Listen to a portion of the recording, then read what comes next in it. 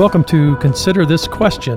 This is the fourth installment in a series of 6 podcasts that accompany our series from Matthew 19 called From the Beginning. And today we talk about the subject of singleness. There's some really great perspective provided, I think, by the group this morning. So we trust you'll find this information useful. Whether you're married or single, there's something here for everybody. Enjoy. Welcome to another episode of Consider This Question. We are in the middle of a series here at Sunnybrook dealing with some issues that come from a statement that Jesus makes in Matthew chapter 19, that from the beginning God created them male and female. And it really has caused us to stop and say, hey, we need to have some conversations about what it means to be a man, a woman, what is a healthy understanding of our sexuality and sex in general, and then talking about singleness. And so that's kind of where we're at on this podcast, is we're dealing with that fourth topic on singleness. Again, in the studio, grateful for these coming in. I've got Drew Moss, who works in our college ministry and just does a lot of teaching around here. We've got Morgan Weiss, who's been working with our children's ministry, is now getting ready, right? Full transition into youth, but you actually also just recently preached on the issue of womanhood, and so you got to hear that particular message. And we have brought the expert back in. She did such a great job on our last podcast. But it's like, here's the thing, right? Is I'd like to joke around, but when I say these things about Sharon, it's true. It's true. She is very, very, very insightful, very well read. I love sending people to her because she is just very gifted at what she does. So that's the problem when you kid around too much. So I'm serious. Okay. So this issue of singleness is really popular right now. Drew, why? Why is the church dealing with this issue? It seems like more often than it used to. Yeah, there are a lot more preachers preaching about it. We are, for I think probably the first time ever. Mm-hmm. There are books and articles and all those things, and I think there are a few different reasons. Probably the first and biggest is just that in our culture, people are just getting married later and later, and so there are a lot more adults who are single than there were before. That people wait until later in their life, and people are more likely to even go through life just single for their life. I think obviously the issue of divorce is one that has really taken so much more root in our society, that there are a lot of people facing singleness in that. And I think, I honestly think that the issue of same-sex attraction has been something that has pushed the church further along. As the church has gotten better, 10, 15 years ago, all we knew what to do with people who were struggling with homosexuality is just be quiet and say, that's scary, that weirds me out. We didn't do a great job of loving brothers and sisters who might be struggling with same-sex attraction, but but didn't want to embrace it, right?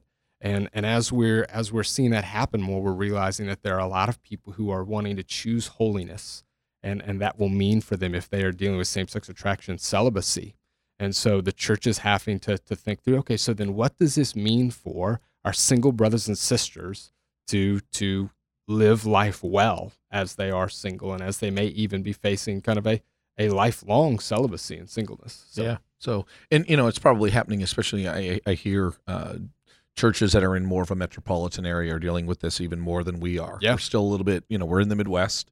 So we're probably a little bit behind some of that curve. Yeah. But it's coming. I mean, it really is. Yeah. There's an increasingly large single population for a host of different reasons. Yeah. So, Morgan, you and I recently just finished preaching through this series on manhood and womanhood. And as we're talking about that, kind of naturally speaking, because the majority people, particularly here at Sunnybrook, are married, that when we talk about manhood and womanhood, it's really easy for us to kind of naturally put it in the context of marriage and parenting. But that's not the case in all situations. And I would even say the Bible, Paul is single, Jesus is single. So how should a single person understand their gender roles, their very specific God-given identity, if marriage and parenting is kind of the most common way in which we look at it? maybe how should we consider it in light of the fact that there's a lot of people who are single? How do they deal with that issue? I think that is a two-part dealing with, in the sense of, I think single people are going to have to figure out how to deal with that, and I think that family units in the church are going to have to figure out how to deal with that. So what I mean by that is, I think that we have become very individualized in our society, which is, I'm in charge of my life and I get to make my decisions. And we do that, I think, as a church, we can kind of chalk it up to, we do a better job at that we're not that, because we do have this responsibility to one another in the body of Christ, but then we continually harp on specifically in the family unit.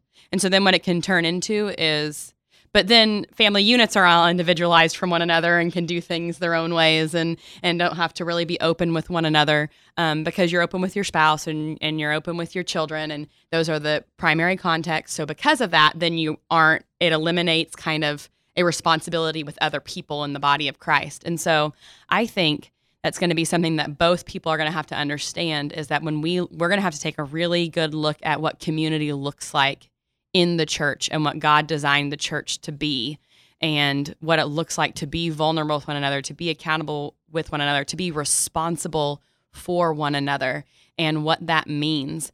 And so I think that's going to be something that single people have to do in the community of the church and in the body of the church. And that won't be possible unless married people also say that needs to be done in the context of the church and in the community of the church. Because if not, single people are going to go to church and they're only going to be able to have community with other single people. They're only going to be able to talk about things that, like, am I allowed to talk about anything that has to do in a marriage context? Well, I'm a single person, so I don't know. So, well, Jesus talked about things that happen in marriage. Paul talks about things that happen in marriage. Like, I need to know those things. I need to hear those things. Sure. I need to be able to work out what that means. And so I just think we need to be careful about exclusivity.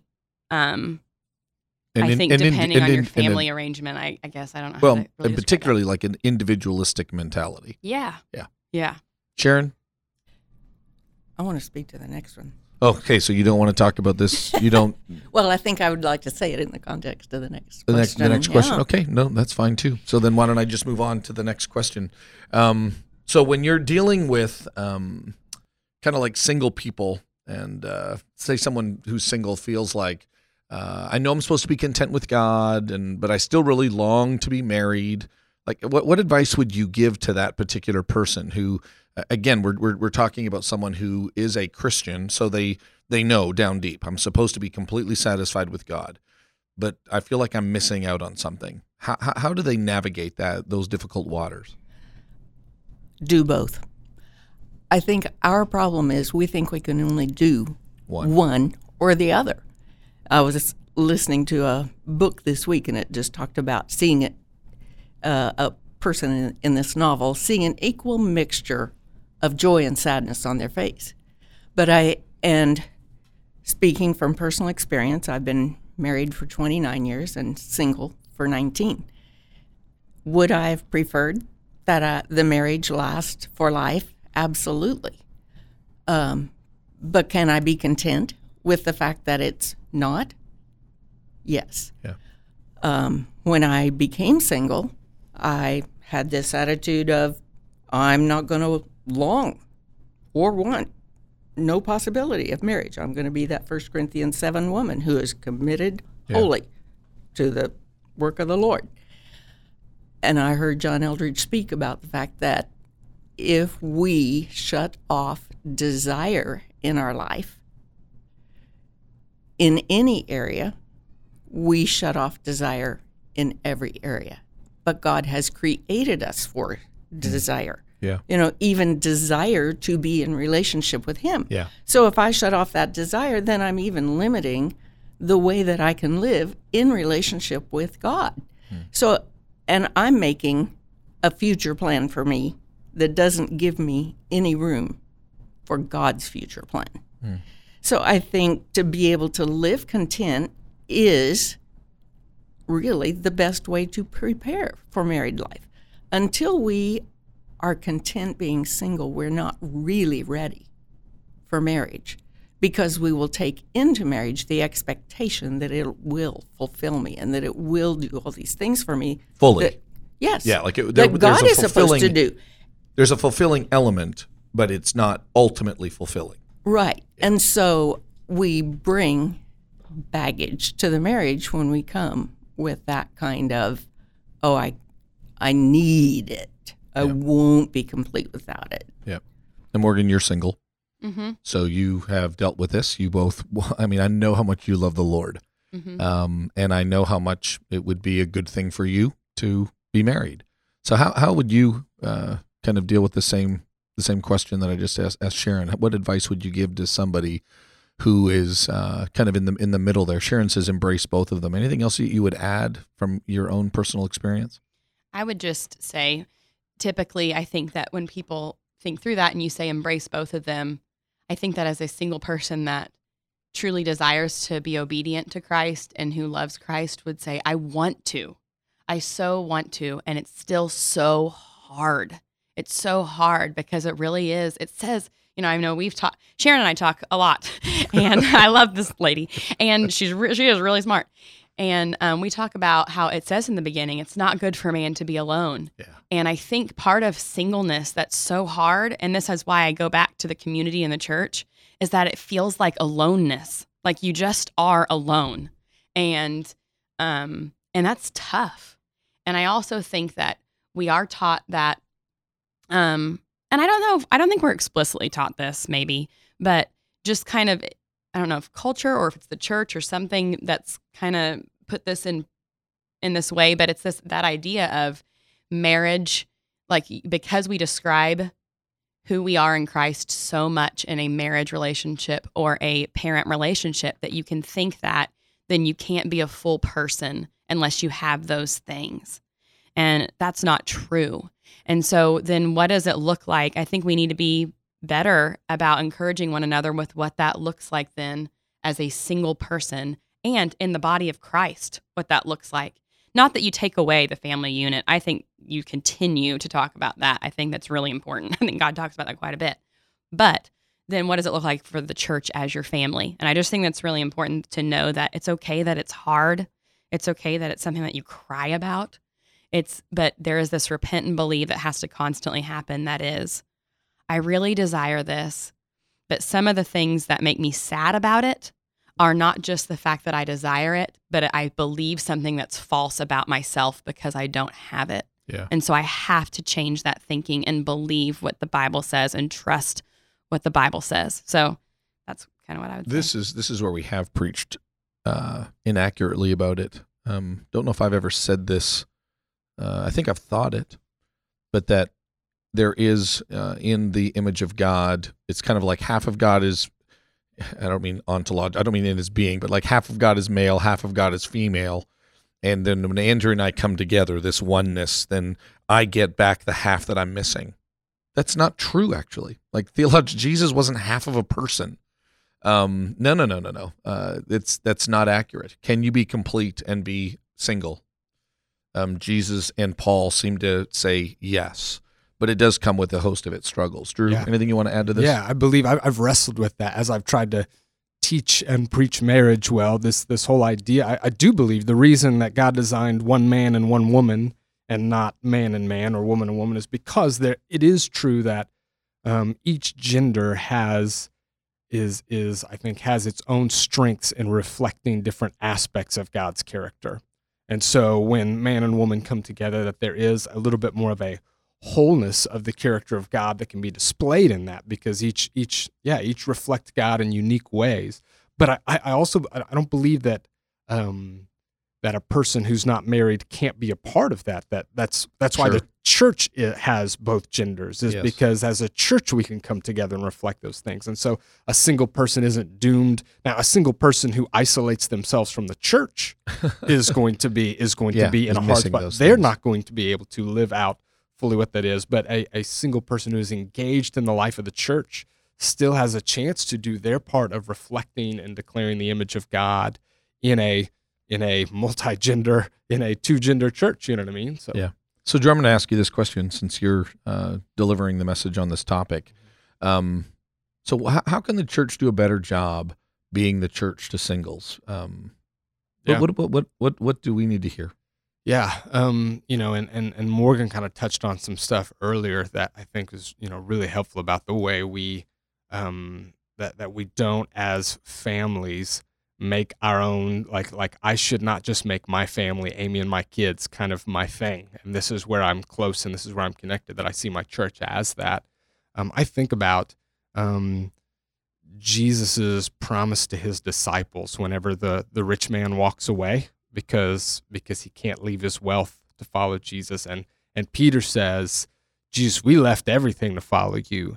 And what Jesus says to him, and this really just struck me in the last year. I don't know how I didn't see this fully before, but where Jesus says, I tell you the truth, that whoever has left mother and father and brother and sister and homes and fields or wherever for my sake, for my kingdom, will not fail to receive 100 times as much. And it's this line, in this life, and then in the next. And that idea, and that in this life we get those things back. And what Jesus, I think, is promising there is the church. Sure. And so I think one of the most important things we can do is be the family that Jesus promises to his people. That people who, for example, have the opportunity to marry an unbeliever and choose in faithfulness and obedience to not, ought to still get family through the church. And people who are wrestling with, say, same-sex attraction and choose to refrain from those kinds of relationships to stay holy, that the church ought to experience, or that the church ought to provide the promises of Jesus. And so we need to, I think, on kind of a more practical level, we need to have single people into our homes and include them as part of our church family in kind of family life. I need to be talking with single guys as much as I'm talking with married guys about marriage things and about my own issues of trying to follow Jesus. I need to allow guys into my home who can be a great example to my kids and who can be engaged with my kids and those kinds of things. I really do want to treat them in that way as though they're family. Yeah. Sharon, anything else that we can? One other thing I would say about that is what I said about being content and desire for the church family to have that same attitude toward single people. I had just gotten divorced. A few weeks later, somebody came to me and said, "Oh, you should go out with." So there was something wrong with me that I was now something missing in my life, that I was now single. Yeah. And I know that young people hear this a lot. If they're not married by the time they graduate from college, that is the thing that even other well-meaning Christian church people say to them. And so I think we want those people to help us to be in that place where they see us as whole people who are content with what we want. And if God chooses to bring along a mate, great. Yeah. One of the things that I'll let me respond to this personally, is my wife and I, in terms of how we function, people kind of laugh, but I don't even know how well, like in the corporate context, Andrea and I are pretty much kind of doing our own thing, if I can write it that way. We're not just kind of holding each other's hands, walking through the church on Sunday.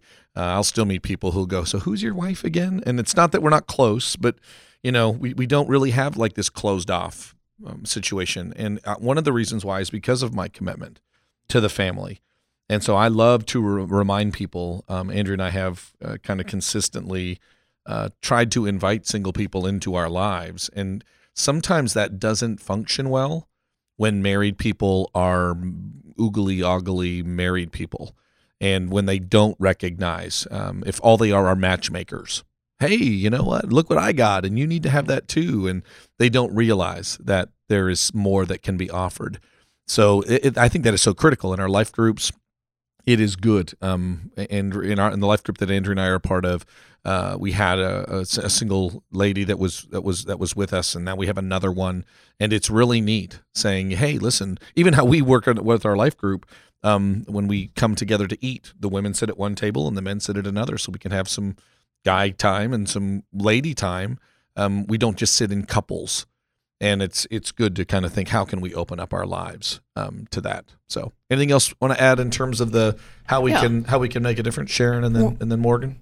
When the church does that, I think it's important to recognize that the single person has something to offer you as well. Yeah. And not that, oh, we're doing this for this poor person because they're single, but to value what they bring to the relationships. Yeah, no, that's good. Morgan?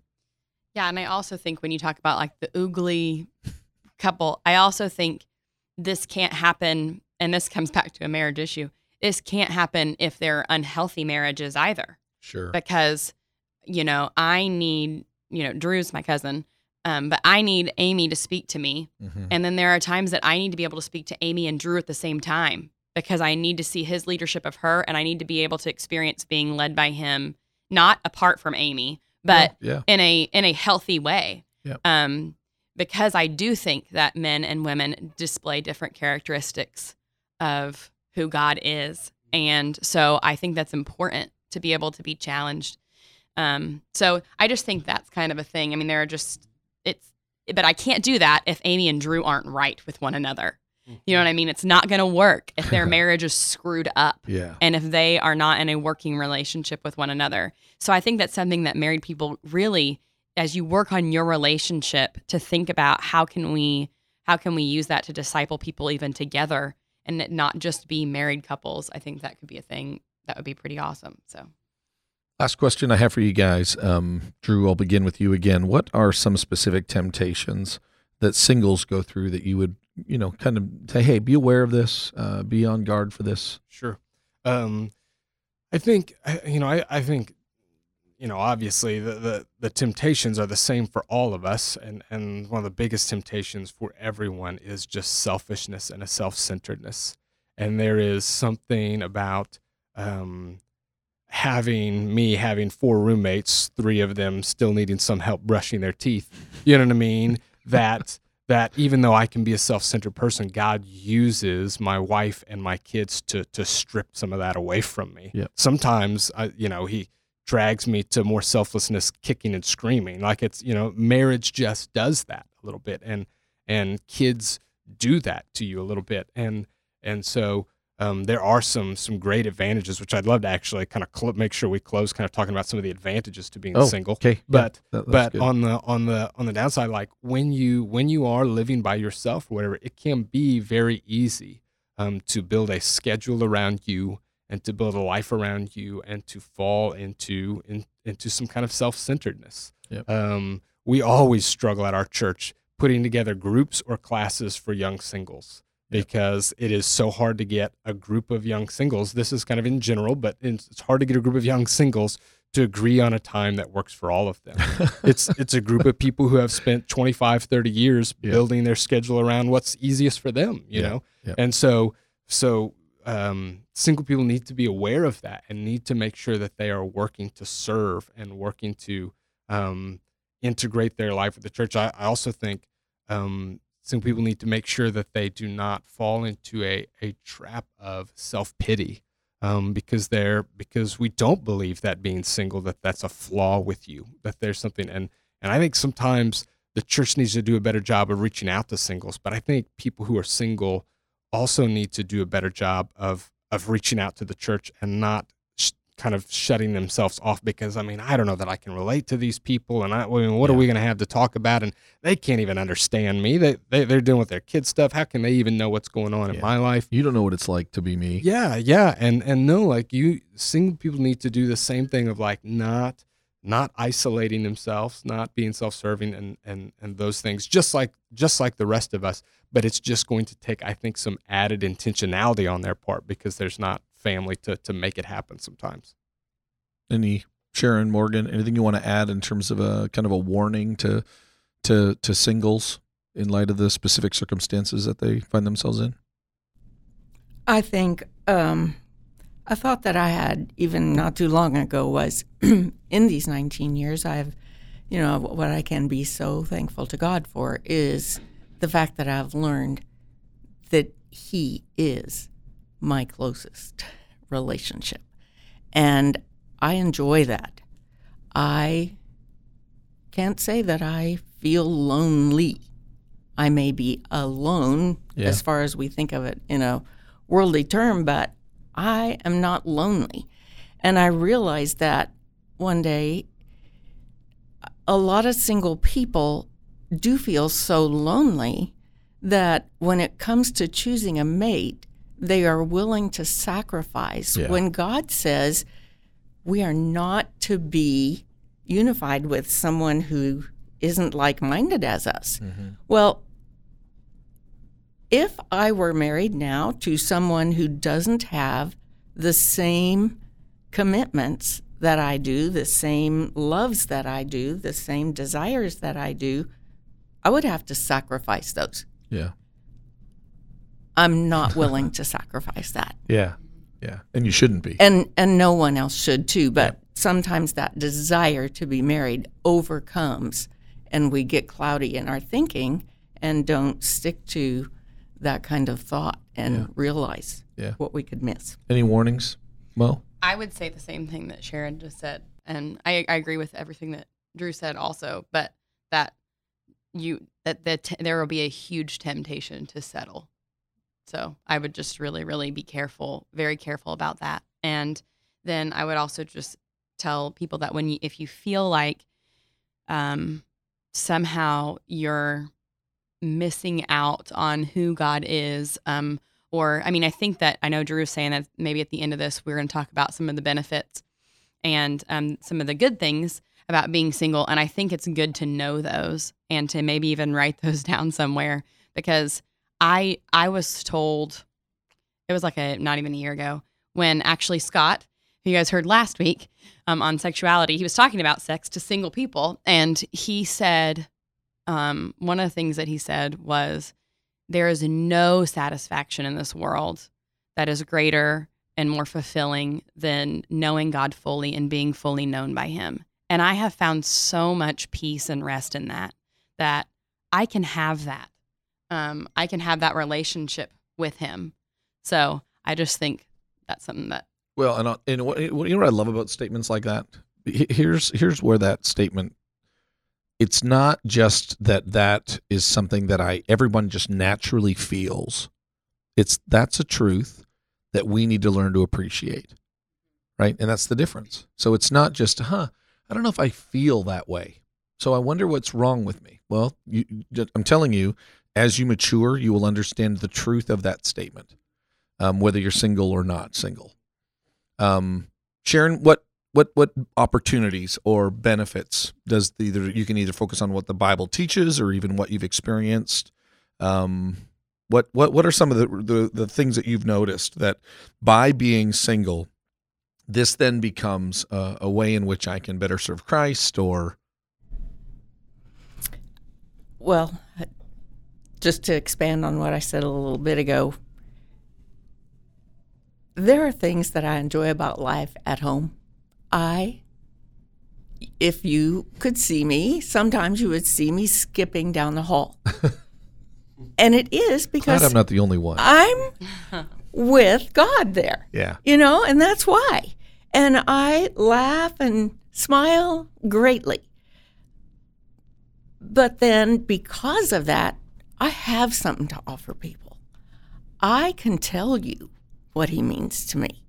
And I can challenge with you, and that, and I think I have something to invite you to, because of that relationship that I have with God. He truly is my husband. Yeah. The one who cares for my soul. Yeah. And I love your voice in that. I really do. I love your voice to be able to speak in those circumstances and to those people, and the depth of your spiritual maturity. And I'll be honest, here's the interesting part, right? I'm a married male, and I'm deeply inspired by this single female because we're both resonating around the same Jesus, right? The same Spirit. And it resonates in me. And you truly are. I mean, I say this in all honesty. I've told you this before.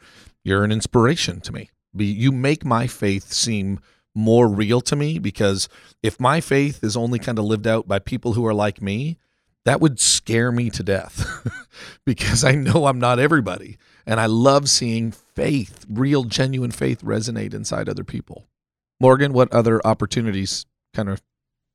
I would say a couple. The first one, kind of playing off of what Sharon said, is that if you are willing to be open to this, that you do get to have such a tangible relationship with God.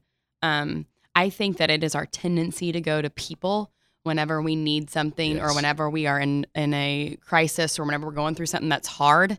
We tend to go to people. And whenever you maybe don't have someone right there with you, it really is awesome to be able to experience going to God and Him knowing things about you that even some people don't know because they weren't the first responders. He is, and so you really do get to experience Him caring for your soul, like she was saying. So I think that's a benefit. And then I think another benefit is my mom, I actually argued. So I know we're all about this orange thing here at Sunnybrook, which is the church and families partnering together. To disciple our kids. Yeah, to disciple our kids. And I'm all about that. But we did an orange series several years ago before I was on staff here. I think I was in college and I was coming back. And my brothers and I left every time so frustrated with the sermon because it was all about moms and dads and married people and their kids. And I was like, I don't know why the heck. Like, if this is what God designed, then I'm not part of His design. That's what I felt like. And then I'm not part of that. So I don't know what I'm supposed to do with this information. And I remember my mom telling me, Morgan, the reason you're so vital to this happening is because this is not happening for everyone. And this will never be something that's actually going on for everyone. And so when I think about, because I am able to kind of have a little bit more flexibility in my schedule, and so I kind of have a little bit more flexibility in my schedule, I am able to come alongside parents. And because I know who Christ is, and because I know His word, I can help them disciple their kids. I can do that. Yeah. And there are parents that need that is necessary for them right now in their walk with Jesus, to be able to have someone to help them do that. And I can give myself to going to visit, last 2 Februaries ago, I was able on Valentine's Day to go visit the widows in our church. And it brought me so much joy to be able to do that for them. And that is part of what the church is supposed to be doing, because I didn't have to, as a husband is like, I need to plan something for my wife. That's a pretty important thing to do. I didn't have to do that. And so I was able to go care for people that needed it. I'm able to empathize with people who do feel alone. So I just think there are things about that become really important. I feel like I've been able to we talk about the importance of the third voice as part of our discipleship when you're talking about with your kids. I've been able to be the third voice for a lot of people. And I find joy in that. And I feel like I'm being used by God in that way. And so that's been cool. And then I would also say this, if you were to talk to people, as a single person, if you do open yourself up and seek the church and go to the church for your community, I really do believe you can find it there.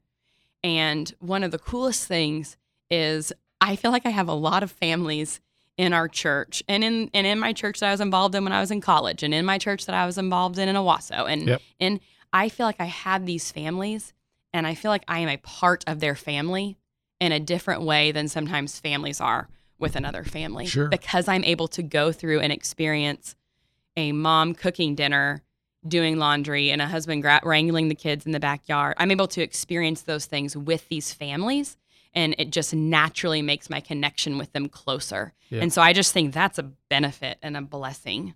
So, yeah. Drew, kind of let you wrap it up. What are some opportunities that you would give to single people you'd highlight? When I first started dating Amy seriously, kind of right out of college, I remember going to kind of a guy who was mentoring me a little bit at the time and saying, any advice? And I was expecting some awesome dating advice and things I could do to woo her more or whatever.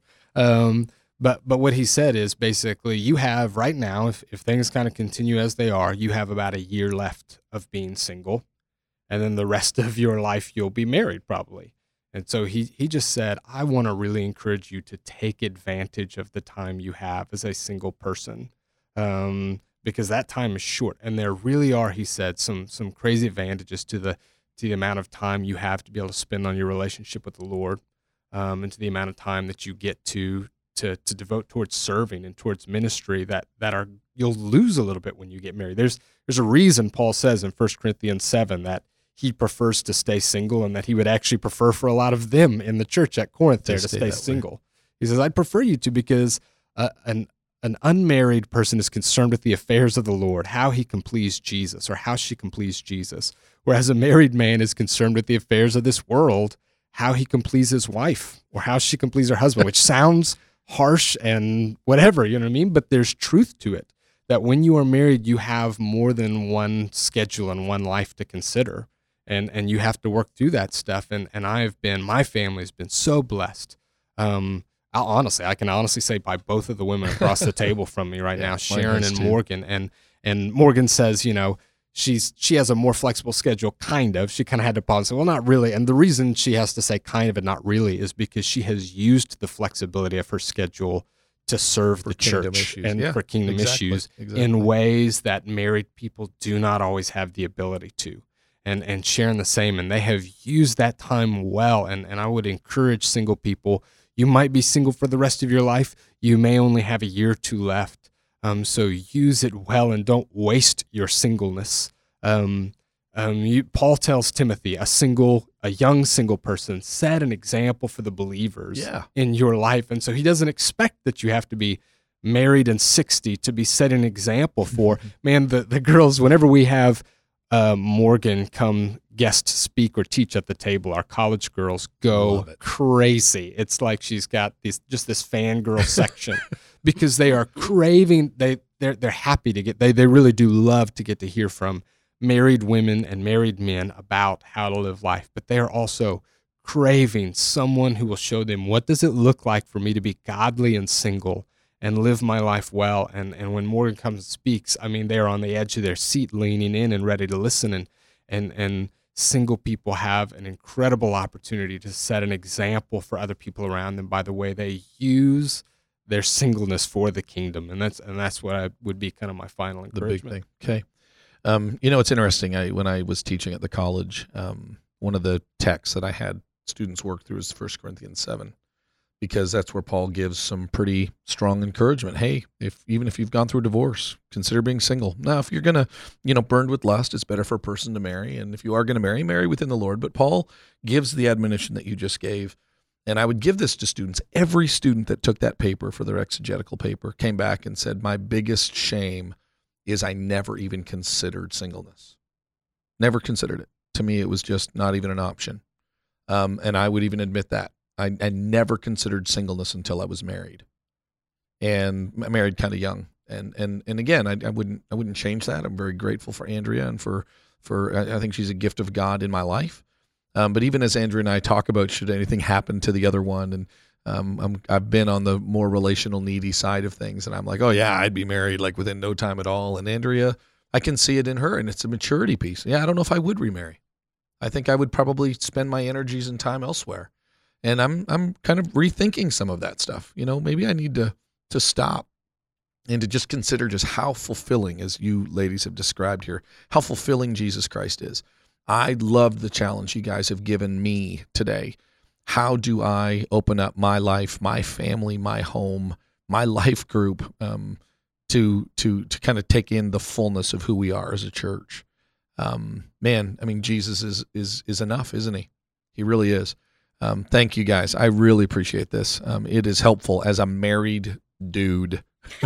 It has been crazy helpful for me to kind of talk through this topic with you guys. Hope you guys have found it helpful as well. We love you, and we'll see you around.